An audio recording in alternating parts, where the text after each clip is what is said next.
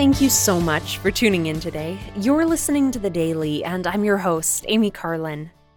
Yesterday, we focused on baptism, and that topic kind of leads directly into another that's really important, taking the sacrament.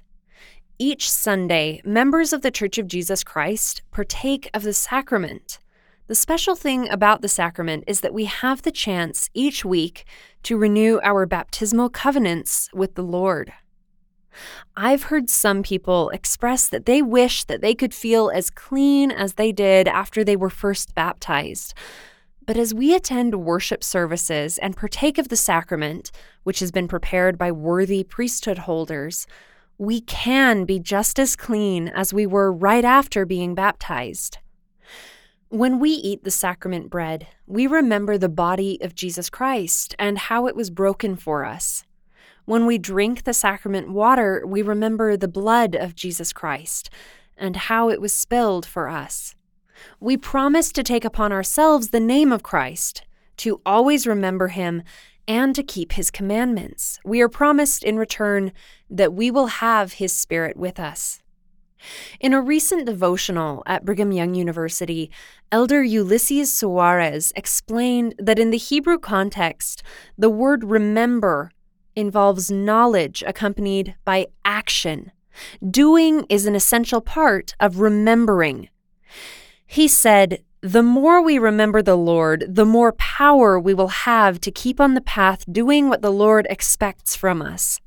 The covenant of always remember him should influence and inspire us in every decision and action in our lives." Jesus Christ instituted the sacrament with his disciples at the Last Supper. We read in the Gospel of Matthew, "And as they were eating, Jesus took bread and blessed it and brake it, and gave it to the disciples and said, 'Take, eat, this is my body.' And he took the cup and gave thanks and gave it to them, saying, 'Drink ye all of it. For this is my blood of the New Testament, which is shed for many for the remission of sins.'" The Savior instituted the sacrament among the Nephites when he visited them in the Americas after his resurrection. He also taught then and during his earthly ministry that we should always partake of the sacrament worthily. I am grateful to know that I can renew the covenants that I made when I was baptized. As we learn about the sacrament and keep Jesus Christ as a guide for our thoughts and our actions, we draw nearer to him.